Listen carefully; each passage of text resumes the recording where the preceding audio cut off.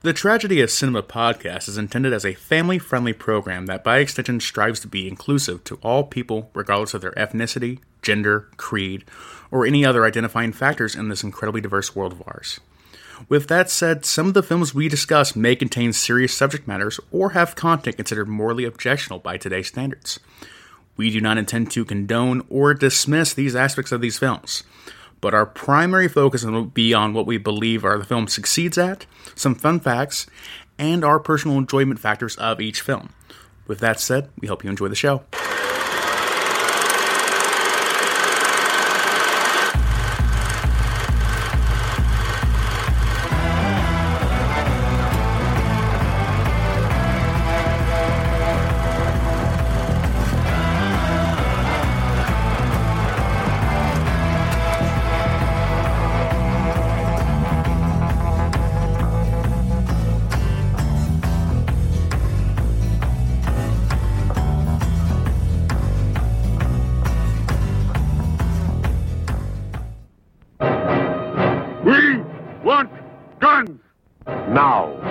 Final chapter in the incredible Ape saga.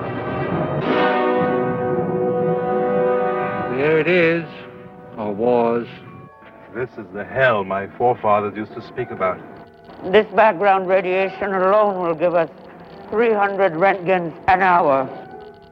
The battlefield, a dead city 12 years after the ultimate bomb has been dropped.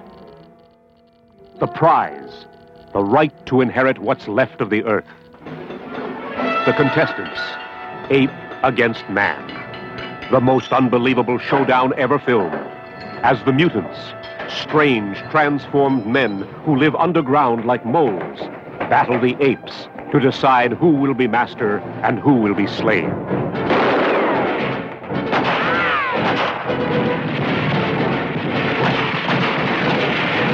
They're getting away. Kill them.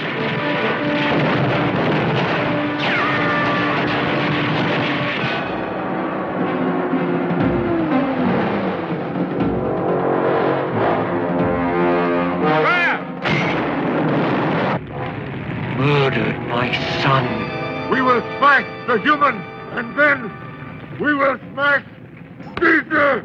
I don't want to have to remember my husband. I want to love him now. But we who survive will create a new race.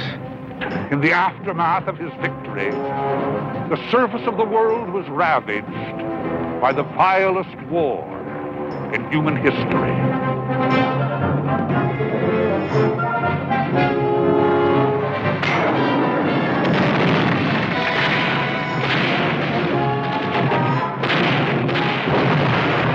Climaxing the epic series which made motion picture history comes the last, the most spectacular of all the ape adventures.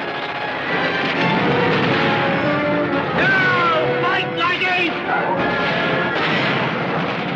Out of the Forbidden City they roared, to settle once and for all who had the right to rule the planet, ape or man.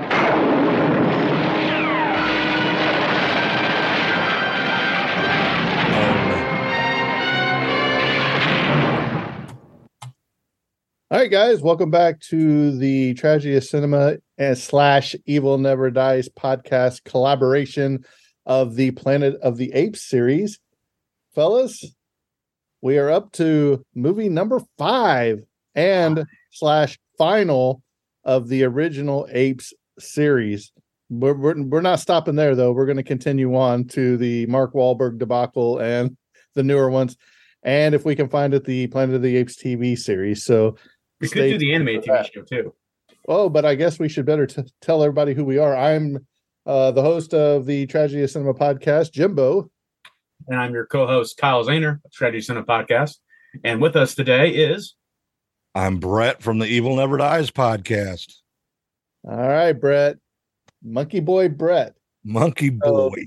Man himself. Those of you that have listened to our podcast know I usually pick on Kyle and throw him questions randomly and kind of mean to him sometimes. But when we get Brett on here, I think Brett gets most of the blunt of my jokes and stuff. So, Brett, we're going to kick it off with you. Are you ready? Am I ready? No, I'm not ready. All right, here we go. Out of the 5 movies we have watched so far, how would you rank them from first to the worst? I would probably go Planet of the Apes, Beneath the Planet of the Apes, Escape from Planet of the Apes. You go right down in order. Then this one. There we go. And then the fourth one I'm not a big fan of. So What, the Conquest? yeah, Conquest of the Planet of the Is Apes. that where they kept yelling, no? Yeah, no. Kyle? Yeah, for me, I think number 2 is probably my least favorite of them all. Going back in my head now, so probably like number 1, then 3, then I'm gonna say 4 is my third favorite from there, and then 5, and then 3. 3 is probably no, wait, 3. No, 3 was a good one. Never mind. Yeah. So 1, 3, then 4, 5, 2. There we go. 1, 3, 4, 5, 2. Yeah. All right. Jimbo, how do you feel? I think number 1, then this one, then probably number 3, 2, and then there's just something about Conquest with them training them and beating them, and it was just different. That one was. So I don't know. It was like something was off, like it was rushed. I don't know how to explain it, how it was shot. I don't know. There was just something different. When I think Planet of the Apes, I think out in the woods, where they capture the humans and the things. And even in this one, you see a little bit of that, which is kind of a throwback to the first movie, when what's his name? I want to say Aesop, but that's not what's the orangutan's name or whatever. That's not orangutan, the gorilla. The gorilla. The general. Was that this one? Aldo? Yes, right. You have Aldo. Aldo, yeah. When he rounds up all the humans and throws them in the cage, I think that's kind of like a throwback to the first one. And there's several different stuff in there. But without further ado, Kyle, take away the technical aspects of this movie. All right. So the Planet of the Apes released, Conquest for the Planet of the Apes released on June 15th, 1973. Filming locations include the Hyperion Water Reclamation Plant in Los Angeles, California, where it was filmed for all those, I believe, outdoor shots and probably those indoor shots as well. So use that facility to get all that stuff done. Budget of the film was $1.8 million, which adjusted for inflation would be the equivalent of about 12.4 today. So, very modest for the time. This is definitely the fifth sequel too. I believe they actually all in order have less and less money invested into them each time because it gives us probably a slow return as well. So, movie was successful though with a gross of $8.84 million. Just for inflation, that'd be about $60.7 million today. So, made a very good return on investment from that standpoint. So, very good on them in that case. Some of the technical details other in the film. This film has a runtime of 1 hour and 33 minutes, which makes it very short. I usually I think like a 90-minute movie, I usually think of like an animated film or something like that usually nowadays. So I was pretty quick on that thing. Sound mix. This is a straightforward mono Westrex recording system. So it's a single channel audio format. This is a color film. No particular color, not necessarily technical color for the time, but just a standard color for the 1970s. Aspect ratio is 2.39 by 1. And negative format was a 35 millimeter film. And that concludes the technical details on that front. So we can go on to the cast notes here to Brett. The cast. The plot summary first with Brett's legendary plot summary. Plot summary?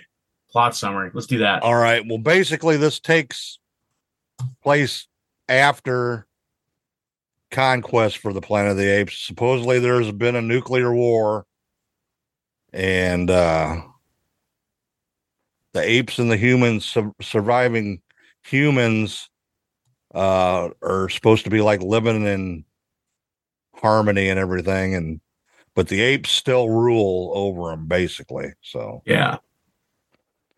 And let's see here. Caesar, the as you know from the previous film, he was the talking ape child that survived, and he became basically king of the apes, is what he was. So,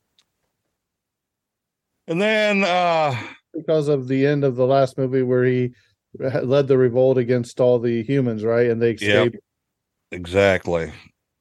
So they all stayed with him, and I don't understand. Wouldn't you think that they would have made the humans slaves, more or less? I guess they sort of were, but not. They were like, I guess, free to leave and go as they pleased, I guess. Yeah, it got really confusing because I'm texting Brett and I'm like, Brett, I'm like, what is Cornelius doing here? I said, is this like time travel where we have Cornelius back from the future and now he's a kid? But Yeah. well, and then you have the people that have the what is it, the radiation, the humans that have the radiation where they're living in the city, which if you go back, I believe it's to the second one, they dropped that nuclear bomb and that city was, radiated back then. So they have to be tied to that somehow. Correct? Well, the first nuclear bomb was this nuclear bomb. From the second movie, the city being destroyed was the same as this nuclear bomb that was dropped. Yeah, right. And the second movie was like 1,000 years after, where this one is probably maybe 20 years after, if that, or probably closer to 10 or 15, maybe. I don't know. So what are you saying? There was a second nuclear bomb dropped? Well, no, just one nuke, but it was the same city because we're still back in the past. Well, the second bomb was the one that at the end of the second movie, the second bomb was the one that's destroyed the world. That's the one they pulled over and Charlton Heston detonated it. Yeah, that's the one that blew up the entire world, the entire Earth. So are you saying that this one took place before that one? Yes, by hundreds of years. The first two movies take place about like 1,000 years in the future. Yeah, these take place in like the. See, here's what I don't understand. Okay, so I'll throw this out here since it's right here in my notes. So Governor Breck, you remember him? Mm-hmm. Planet of the Apes. He was originally supposed to come back as the planned villain, but Don Murray, the actor that played him, wasn't interested. So Severin Darden was available to return. So Breck's former security chief Culp was promoted to main villain. Yep. How can we say that this movie happened before 2, when 2 had the main leader and Culp is now the leader in this when he was the chief security guard later? Did you follow me? No, I'm misfollowing your point. Okay. It's still a direct sequel to the fourth film, but those both take place for the first two. Yeah. I don't know. I'm confused. 3, 4, and 5 take place. This is almost as confusing as the Halloween timeline. I don't understand your confusion. It's a sequel to 4. Okay, yeah, so it's not a direct sequel to 2. No, direct sequel to 3. No, 4. Escape from the Planet of the Apes. Escape from the Planet of the Apes is when they time traveled spaceship and left when the Earth blew up from the nuclear bomb and from beneath the Planet of the Apes. Yes. Okay. But this is a direct sequel to 4, though. Yes. Not 3. Okay. Yes. Well, now that we've confused everybody. Yeah. Oh, actually, I can see it now. Battle of the Planet of the Apes takes place 10 years after the worldwide series of Ape Revolutions that take place in 4. So this is 10 years after 4, specifically. Yeah. So somewhere between 4 and this one, in those 10 years, another nuclear bomb has went off. Yeah, the first one. It would actually be the first. Right. Bomb. The first nuclear bomb. Yeah, no nuclear bomb had gone off in Escape or Conquest in 3 or 4 until 5. Yeah. Okay. Carry on, Brett. So all right. Sorry, I get sidetracked easily. So Caesar is talking with his I guess you'd call him his human assistant, and because he was having some problems with Aldo the gorilla, and he's like, and the McDonald, his assistant tells him, well, you can find out some stuff. There's videos of your mom and dad over in the nuked out city over there. We can go check it out and you can see what they have to say, So they make a trip to the Forbidden City, along with the orangutan Virgil. And you know who played him, right? I'll get into that. I'll get into that when I do that here a little. Paul Williams. Yeah, we'll get to him soon enough. But so they go, and then what do you call it? The people there that are living in the city, the mutants, they chase them out of the underground area there, and they go back to the jungle where they're staying at. So did Caesar, I'm trying to remember, did Caesar not get anything from his parents then? Yeah, he saw the videotapes, but okay. I don't know if he recovers them. They didn't really say nothing though. No, that's what I was thinking. I was like, I don't remember them making a big deal about this. You know what I mean? Like, no, he didn't learn anything. It was just like, oh, there's mom and dad. Hey, yep, that's basically all it was. He's like, that's my dad. That's not true. My dad. He gets to hear his mom basically explain what the future was in her world, and she was drunk too. She was drinking the apple juice plus. Yeah, that's where or she talked too much. Yeah, but that's where this is the first time Caesar's being directly told what their future was and what he feels like he might be doomed to recreate. So that comes kind of the central kind of like, I don't know, plot of the film is like, will Caesar repeat the same mistakes of the old world, or will he forge a new destiny where humans and apes can actually coexist peacefully? Exactly. So that's kind of like the crux of the film, if you will. That's pretty cool. So the mutants decide they're going to go and attack them and take them over. And there's a pretty good fight about it at the end. So basically the plot of the movie. Basically the movie. Brett just gave you the movie. That wasn't a quick synopsis, was it? No. I mean, all you need to know is apes good. Oh, and humans okay, and gorillas bad. You forgot it. Oh well, we'll talk about that. Ape shall not kill ape. That's what I was going to say. Well, you forgot a little important part there, which we'll get into later, I'm sure. So, Brett, why don't you go and give us that cast list? All right. First off, we got Roddy McDowall as Caesar, Claude Akins as Aldo, Natalie Trundy as Lisa, his wife, and she's like been in every Planet of the Apes movie also. Severin Darden as Culp. And did you know he was one of the founding members of Second City out of Chicago, the comedy group? He's actually a comedian. Really? Cool for him. Lou Ayres as Mandamus. Paul Williams as Virgil. And you know what's the most famous movie you've seen him in? Little Enos in Smokey and the Bandit. Yes. I was hoping you got that, Kyle. He was also, I think, like most recently I saw him in the Baby Driver movie. Came out in like 2019 or 2018, one of those. Yeah. Oh, okay. Yeah, he was in there for like a scene, I believe, too. And he's a musician too. He's did a bunch of songs for Three Dog Night, if you know who they are. Mm-hmm. Yeah. So yeah. Classic. All right. Next we got Austin Stoker as McDonald, Noah Keane as Teacher Abe, Richard Eastham as Mutant Captain,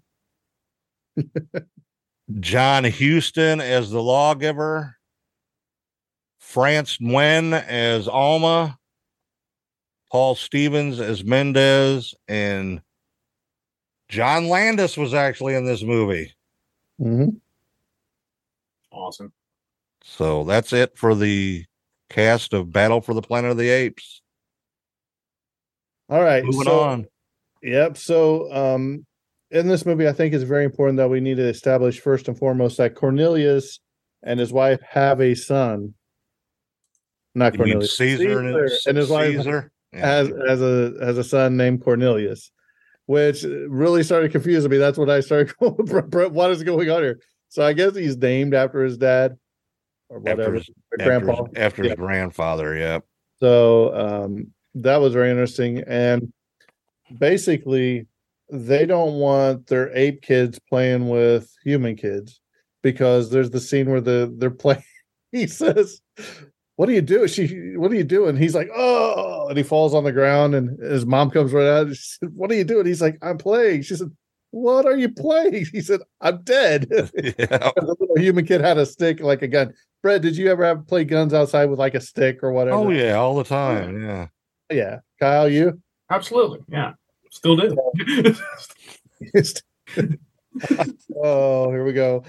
So that's a integral part of the movie. Another integral part of this movie is General Aldo. He thinks that humans should not be in the council. He don't think they should have their help. He thinks they should all be locked up. They should be locked away. He basically doesn't want anything to do with the humans because they're making like the gorillas, they're making the orangutans, and they're making some of the chimpanzees go to school. So, and he's like, "Why do we need to learn this?" Yeah, General Aldo is definitely kind of like the warmongering bigot of the film. He's the everything that's wrong in the world kind of character. Right. Just like we just get rid of all the humans, we'll be fine, and bomb it all. He's meant to be kind of like the the worst parts of humanity brought into the gorilla form as the ape and all kind of stuff too. So that's basically his role as I am Batman number 5. All right, here we go. I am going to ask Brett this question. Brett, who do you think Kyle would have been in this movie? I already know. Cornelius. You think he'd be Cornelius? No. Yep. No, I think he would be the guy that's locked in the tree with all the guns that's been in there like 27 years or whatever. Oh, okay, yeah. The armory, and he's like, no. He's like, Mandemus. What was his name? Mandemus. Yeah, he's like, no, you can't have any because even Cornelius himself's going there, and he's like, well, what do you need him for? Like, for protection. Did you notice how the human guy's like, yeah, it's some handguns, 3 handguns, and he's like, how about one? One. Yeah, Mandemus probably has a sort of sweet gig. I am the soul of my community, and it's like, you just sit in a gun hut all day. It's all you do. Yeah, that's why I was like, this is Kyle, man. He just locked up in that up there. Nobody checks on him. He's got all the guns, all the toys up there. He's not doing anything. Someone asks me for anything, I go, it's why no, you Caesar said no. I'm the ruler of the. I'm busy with the soul and stuff. Yeah, they it's told the him laziest role in the community, without doubt. They're like, what do you need a pistol for? And the orangutan Virgil says, he might want to. McDonald might want to shoot his own food on the way. He might want to shoot a rabbit. He's like, to him, he says, have a good meal. He said, you need 3 guns for that or whatever. Yeah, I'm just a commentary on gun control. It's all I am. Yeah.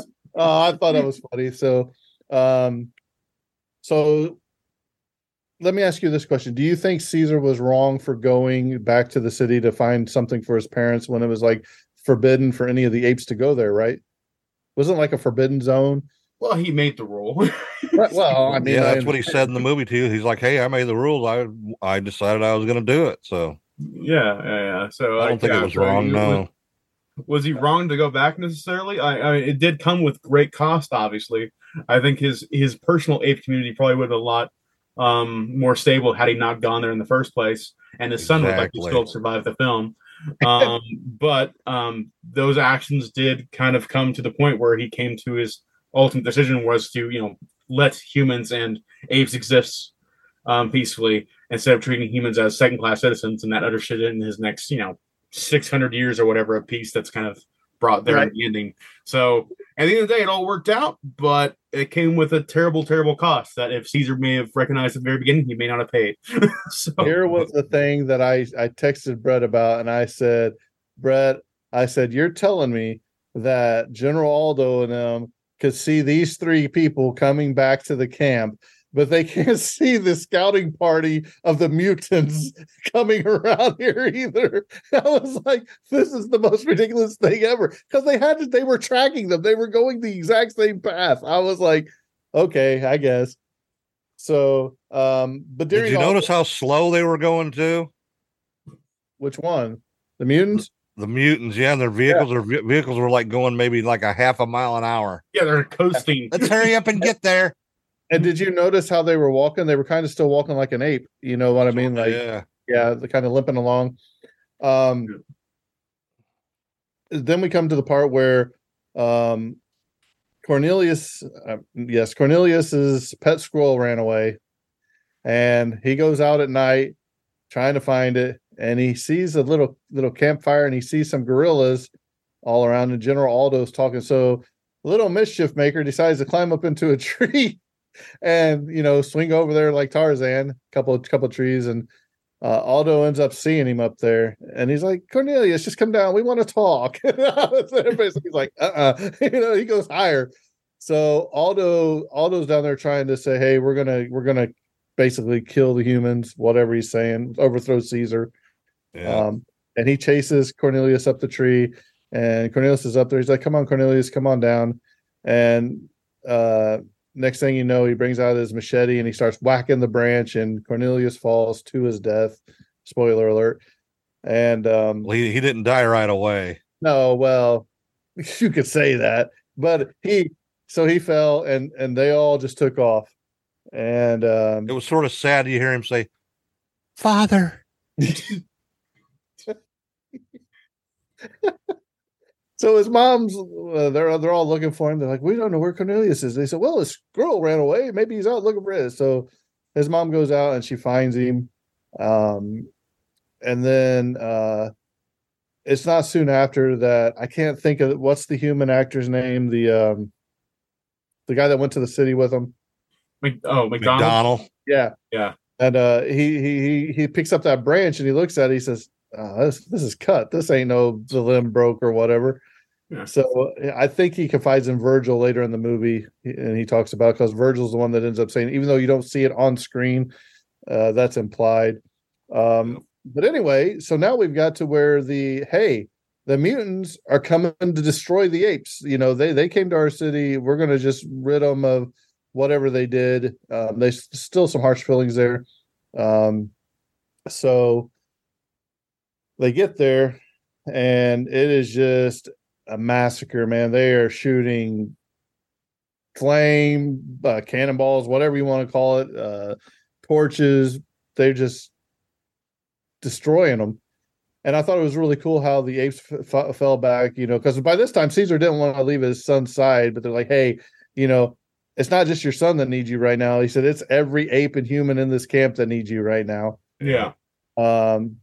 So they but before this, Aldo had locked all the humans up while Caesar was away, locked them all up, and he said martial law is in effect now. So it's kind of a throwback to the first movie where they're all in those bamboo cages, prisons, I guess. Yeah. So it was pretty cool when the Caesar comes out, and he's like, they said, put the barricade up, basically, and they're just throwing like their carts, they're throwing anything they can to try to stop these guys. If you watch the school buses, it's just running over it, and Caesar's like, fall back, and so they all start falling back. Well, old Cornelius had a plan, because the mutants, they roll in, and there's a bunch of dead apes like on the ground. I mean, they've blown up probably 6 or 7 tree houses by now. There's fire everywhere, smoke, gunfire, and I started counting, man. I was counting like, man, there's 30 apes here laying around, chimpanzees, orangutans, all of them laying around. And I was like, man, I don't remember seeing that many fall. And they come face to face with Cornelius, the old Kleppo or whatever his name, Culp. Yeah, he comes to him and he's like, Caesar. He's like, now you will die, and he's ape. He kept going, ape, and you can just see Caesar, man. He's getting mad. And he's like, and then what's her name? What's his wife's name? Lisa. Yeah. She yells something from the top of the thing because she's watching it. And then that's when Caesar yells, now we fight like ape or whatever. And all those monkeys, chimpanzees, whatever you thought were dead, all jump up with guns and just start blasting away people. And then they start climbing on everybody, fighting like apes like they used to, where they were just jumping on them, ripping them, punching them. So there's a big struggle going on. But lo and behold, Cornelius is like, hey, no, don't kill anymore. We've killed enough. Let them leave. Take them prisoner. Don't do any harm. There's been enough killing or whatever. So Caesar still has a heart. He still wants to live in harmony. So you see some getting the bus. You see like one get on a motorcycle. He's just driving along funny by himself. And then you've got like the guy in like the Jeep or whatever. And then they weren't done because General Aldo had the horses with all of his guerrillas up on the mountainside or whatever. Yeah, he come up on their flank. Here they come, man. Came up there and they were like, just pointing their guns in there, machine guns, just killing and throwing grenades and everything in that bus. He basically killed everybody. And this is where you come to the climax of the movie where Aldo faces Caesar because Caesar said, release the humans. And Aldo's like, He's like, no, we're not releasing them. He said, I am Caesar. I am going to release them. And he said, well, no, you're not anymore. I'm in charge or whatever. So they go into this big old long, I don't know, what would you call it, a heart to heart? Would you call it a heart to heart between Caesar and Aldo at first?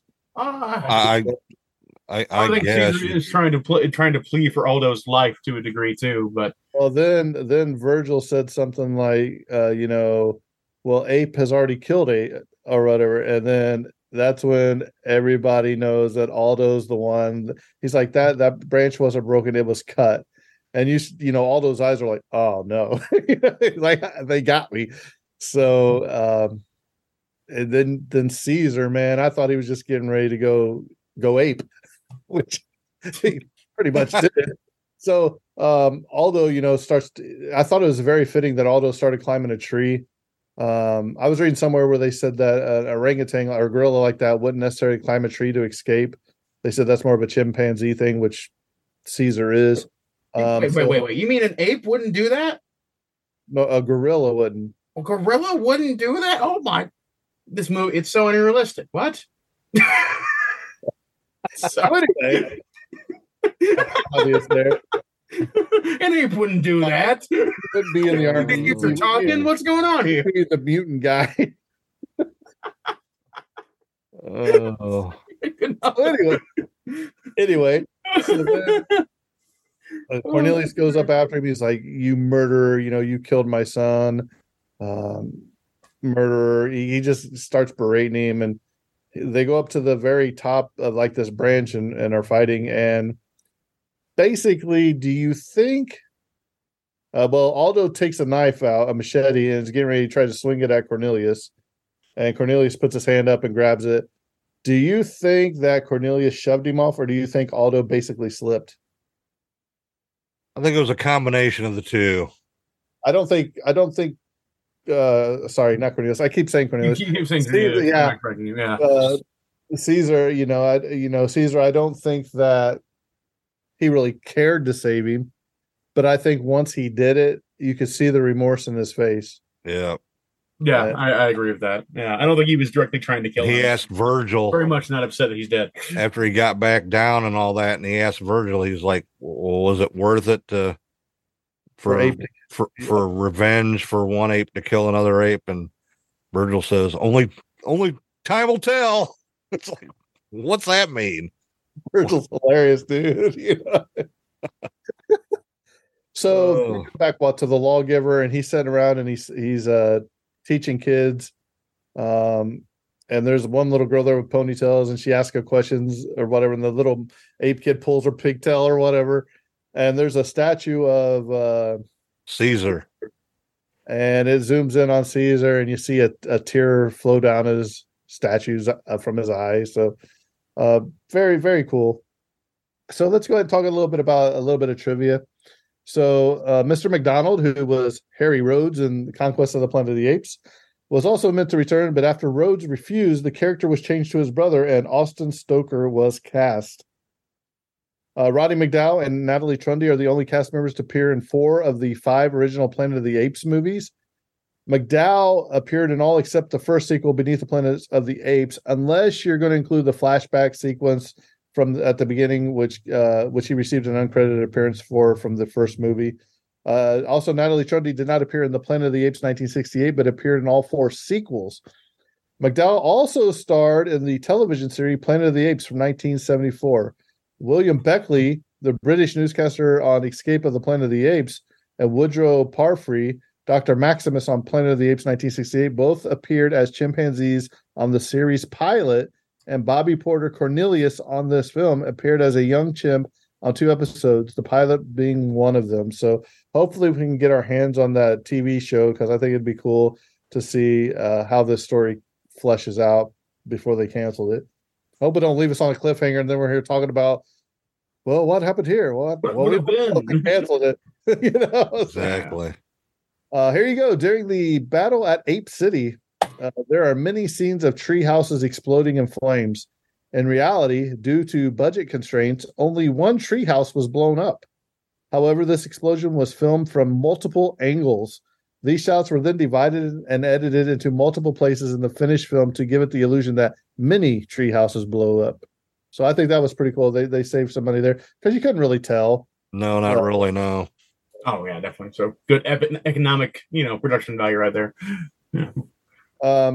This is supposedly the film that inspired Tony Menendez to create the Operation Argo during the Iran hostage crisis from 1979 to 1981, in which he traveled to Iran in disguise as a film producer and had the hostages disguised as a film crew in order to flee the country. As such, a clip from the scene in which Caesar, McDonald, and Virgil arrive in Forbidden City is shown in Argo in 2012, the movie. So, all 5 of the original Planet of the Apes movies were number 1 at the U.S. box office when released. Battle for the Planet of the Apes spent 2 weeks as the number 1 top-grossing film. The week of June 17th, 1973, it made $4,864,355. And the week of June 24th, 1973, it made $4,294,934. So I don't know why they stopped making them. Well, they haven't now, but I mean, you had a good thing going, I thought. Yeah. So they had what is a 30-year lapse between films there. So yeah, because this last one was 73, the next one was 2001. So yeah, 28 years later before they tried, the Tim Burton film, and then another 10 years before they did Rise of the Planet of the Apes. So definitely a huge gap from here to there for sure.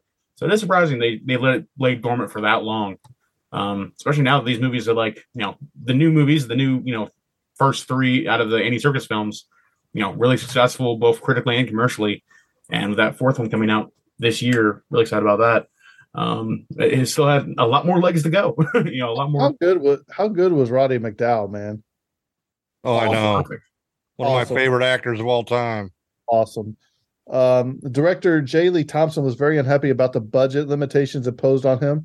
He had to agree to direct the film before a final screenplay was even in place. Oh wow, that's what's really difficult. The scenes of Ape City in this film were filmed at the Fox Ranch, now Malibu State Park. The interior scenes of the Dead City were filmed inside a waterworks plant. So when McDonald points and says, "This was 11th Avenue," you can see they're surrounded by walls and are not standing on the remains of a street corner. That was pretty weird. It was like, this entire thing is buried, so I don't know what you're doing. Yeah. Paul Dean was supposed to have written the 5th installment in the series, but wasn't able to do so for health reasons. Instead, John Williams Corrington and Joyce Hooper Corrington were hired after the success of The Omega Man. Joyce Carrington later admitted that she had never even seen an Apes movie before being hired to write the next one. Wow. 20th Century Fox had already decided to move the franchise to television before the production even began on this movie. So they were trying to cash in on it. Mm-hmm. Paul Dean had recovered from his bout of illness sufficiently to come in at the end of pre-production and do a rewrite of the script. Although he rewrote about 90% and changed the ending, he was only given a story credit by the Writers Guild of America. Oh my gosh. Talk about unrepresented, work there being done. Oh my gosh. Yeah. Producer Arthur P. Jacobs died days after the film's release. Sad. The previous entry, Conquest of the Planet of the Apes, had incurred some criticism for being too violent. The intent with this sequel was that it should be more appealing to families and children in particular. Okay, so let's show an ape child die. It's okay. We'll only kill one kid. It's fine. Yeah, we'll blow up half a town, but we'll only kill one kid.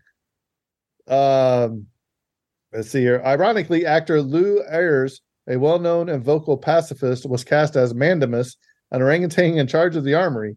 What's not so ironic is that Mandamus was ardent in being the only ape with a key protecting the weapons from the warlike guerrillas who would misuse the guns for offense and not defense for which they're intended.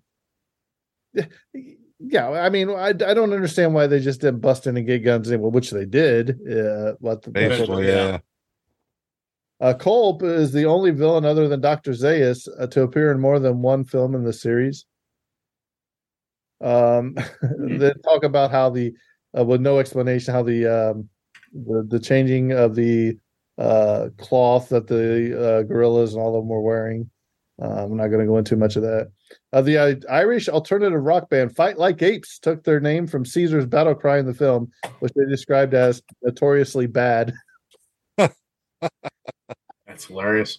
Yeah, I didn't think about their outfits a little bit. We're just like, oh yeah, we're all vegans now. It's like all your outfits have leather. What? Conquest of the Planet of the Apes begins by letting us know that the year is 1991. In this movie, near the year future, 1991, and tells Caesar that the army has been his home for 27 years. This contradicts one of Culp's followers, implying that the war ended 12 years ago. Depending on how long it took for the apes to get out of the city and build their own armory, this movie should take place sometime around 2018 or soon thereafter. No, presumably the young Cornelius had been conceived during the previous film, making the setting for this movie occurring in 2003 or 2004. Considering that Ape City was apparently settled in a state forest, it's doubtful an army of any kind had been residing there in 1977, 27 years earlier. Even less likely that an orangutan had been living in it there if there had been one. Oh, wow. So that does confuse the timeline a lot. Because even the description of the film on IMDb says 10 years after the worldwide series of Ape Revolutions. But, you could say that's, the conquest was the start, and then how many years went by in the Ape Revolutions, and then, 10 years after that is the battle. So the timeline is kind of confusing me there, too, because just okay, so we are, between 10 and 20 years after, the fourth movie, I guess, at that point. Very weird. There's almost like the script has been rewritten several times. There's an intentional irony between Caesar and Aldo, other than one being a peaceful until pushed chimpanzee and the other a warlike gorilla. Aldo is named after the ape that led the revolt against humans in the original timeline, while Caesar led the revolt in the second timeline. The film takes place in the early 21st century and 2670. Let's see here. This is the film debut of Colleen Camp, but her part was uncredited. The prologue and epilogue, where the lawgiver delivers his lectures, takes place in North American 2670, about 3 years before Charlton Heston Taylor makes his final report aboard ship in the original film's prologue. The ship's chronograph records Earth time as March 23rd, 2673. So they tried to throw some stuff in there to make it seem coherent. You got to give them a little credit. Mm-hmm. Here you go. Paul Williams was scheduled to appear on the February 9th, 1973 episode of The Tonight Show starring Johnny Carson. Did you like Johnny Carson there, Brett? Oh, yeah. Kyle, did you ever see Johnny Carson? I've seen a lot of old clips, but I've not sat down and watched the show, obviously. This is while Williams was filming scenes as the orangutan Virgil. Rather than canceling, William chose to forego getting out of his ape makeup and costume and appeared on the show, introduced by singing "Here's That Rainy Day," all while in costume. I think I remember that, dude. Once over at Johnny Carson's desk during the interview, he quipped that his unusual appearance was the result of 7 months of nothing but banana daiquiris. I think I remember that. I think I remember seeing a clip of it. Well, yeah, see if we can find that clip on YouTube somewhere and post it in the Facebook groups. Oh, yeah. In the earlier drafts of the screenplay, Caesar had developed radiation poisoning after returning from the dead city, experiencing hair loss throughout the rest of the film. That'd been pretty cool to see. Let's see here. Would have been a lot of pressure on the makeup and effects from it too, I guess. The Planet of the Apes, 1968, made its television debut in September '73 on CBS. Beneath the Planet of the Apes in October of 73, Escape from the Planet of the Apes in 71, and that was in 71, was in November of 73.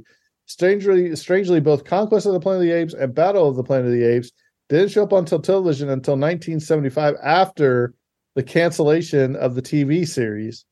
Even stranger, CBS presented both of these later films in heavily edited 90-minute showings. So I wonder if they would have showed those films first, if the television show would have been more successful. Maybe. Almost undoubtedly, I imagine. I don't know why the TV show, why they say it wasn't successful. I thought it was really good. How old were you when it came out, Brett? 7, 8, maybe. Could be why. Yeah. At the end of the film, when Aldo is confronted with his crimes, he flees to the trees. Gorillas are ground dwellers. He would never retreat to the trees, which we talked about, especially if he's being chased by Chimp, the most prominent tree-dwelling ape. Discounting footage from Escape from the Planet of the Apes and Conquest of the Planet of the Apes, Roddy McDowell, Caesar, does not appear until 13 minutes in the film. So there we have it. So, Brett, give us your thoughts, feelings on Battle of the Planet of the Apes. I like this movie. I don't think it's as good as the original for sure. I don't, I'm just like that with sequels and originals. So, but sort of cheesy in a way. There was a lot of cheesy parts. No. Like I think you was talking about they changed the costumes out. You could really tell that. Yeah. Especially the gorillas costumes. They were like more brighter purple color than in the other movies. They're like a drab purple, and they're like sort of shiny almost. And I wasn't a big fan of that. I think they were too flashy for being, warring gorillas. So yeah, or living in the woods for 20 years. Yeah, but other than that, the special effects are good. Yeah, I like it. So what are you going to give it out of, how many bananas are you giving it out? 1 to 10. How many bananas? Bananas. I'll give it a 5.5 bananas. 5.5 bananas. Yep. All right, Kyle. Maybe make it more of like a retrospective on the whole series, I guess. I feel like it dealt so much of like the kind of the anxiety of nuclear Armageddon. And this film tries to deal with the idea of what is a post-nuclear Armageddon and how you deal with that.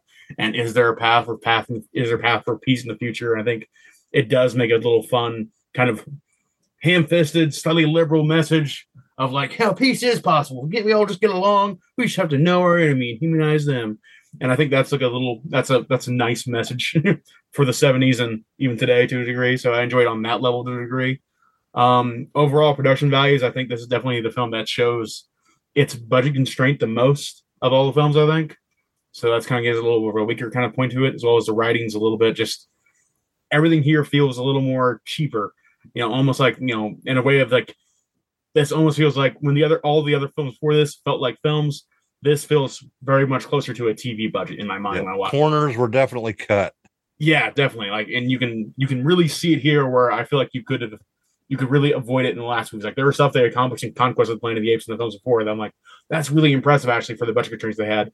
This one, I really feel like they were straining under that budget for this whole film to get as far as they did. And I'm impressed they got as far as they did, but also it shows. It feels like this is a world of 100 people, including the apes.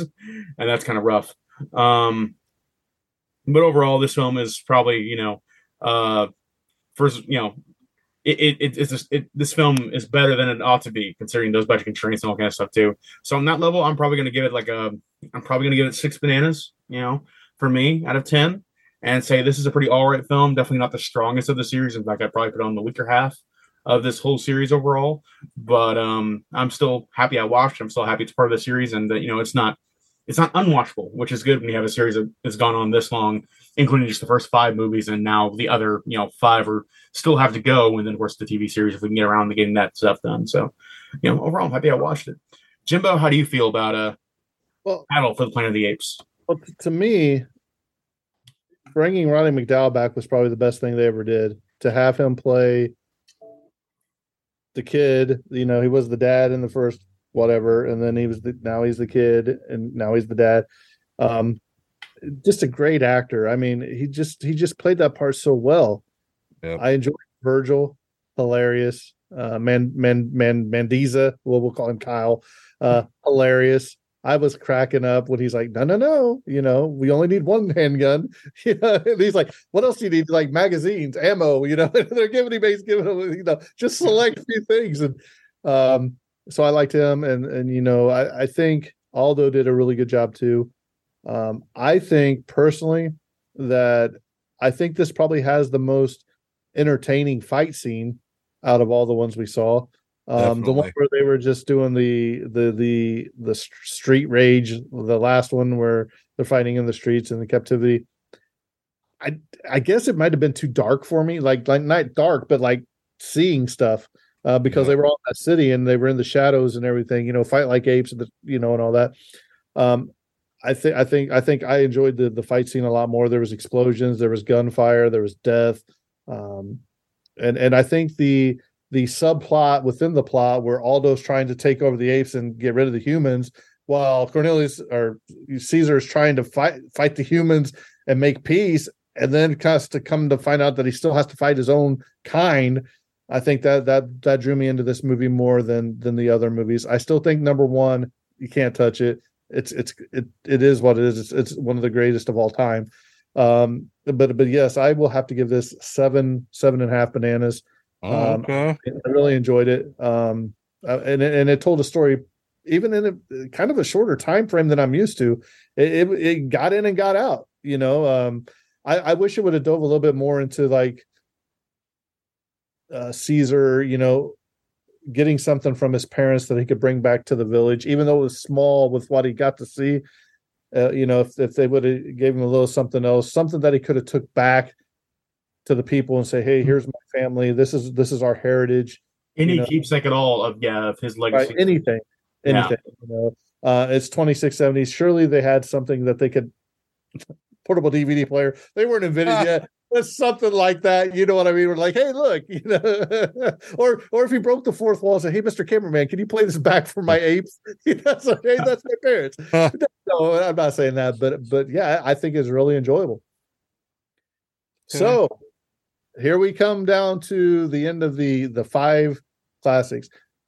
We are on the search for the TV show, which if we find that before we record again, we're going to do an episodic review, episode by episode, just so we can get our lore and get our, what's happening at the time of this.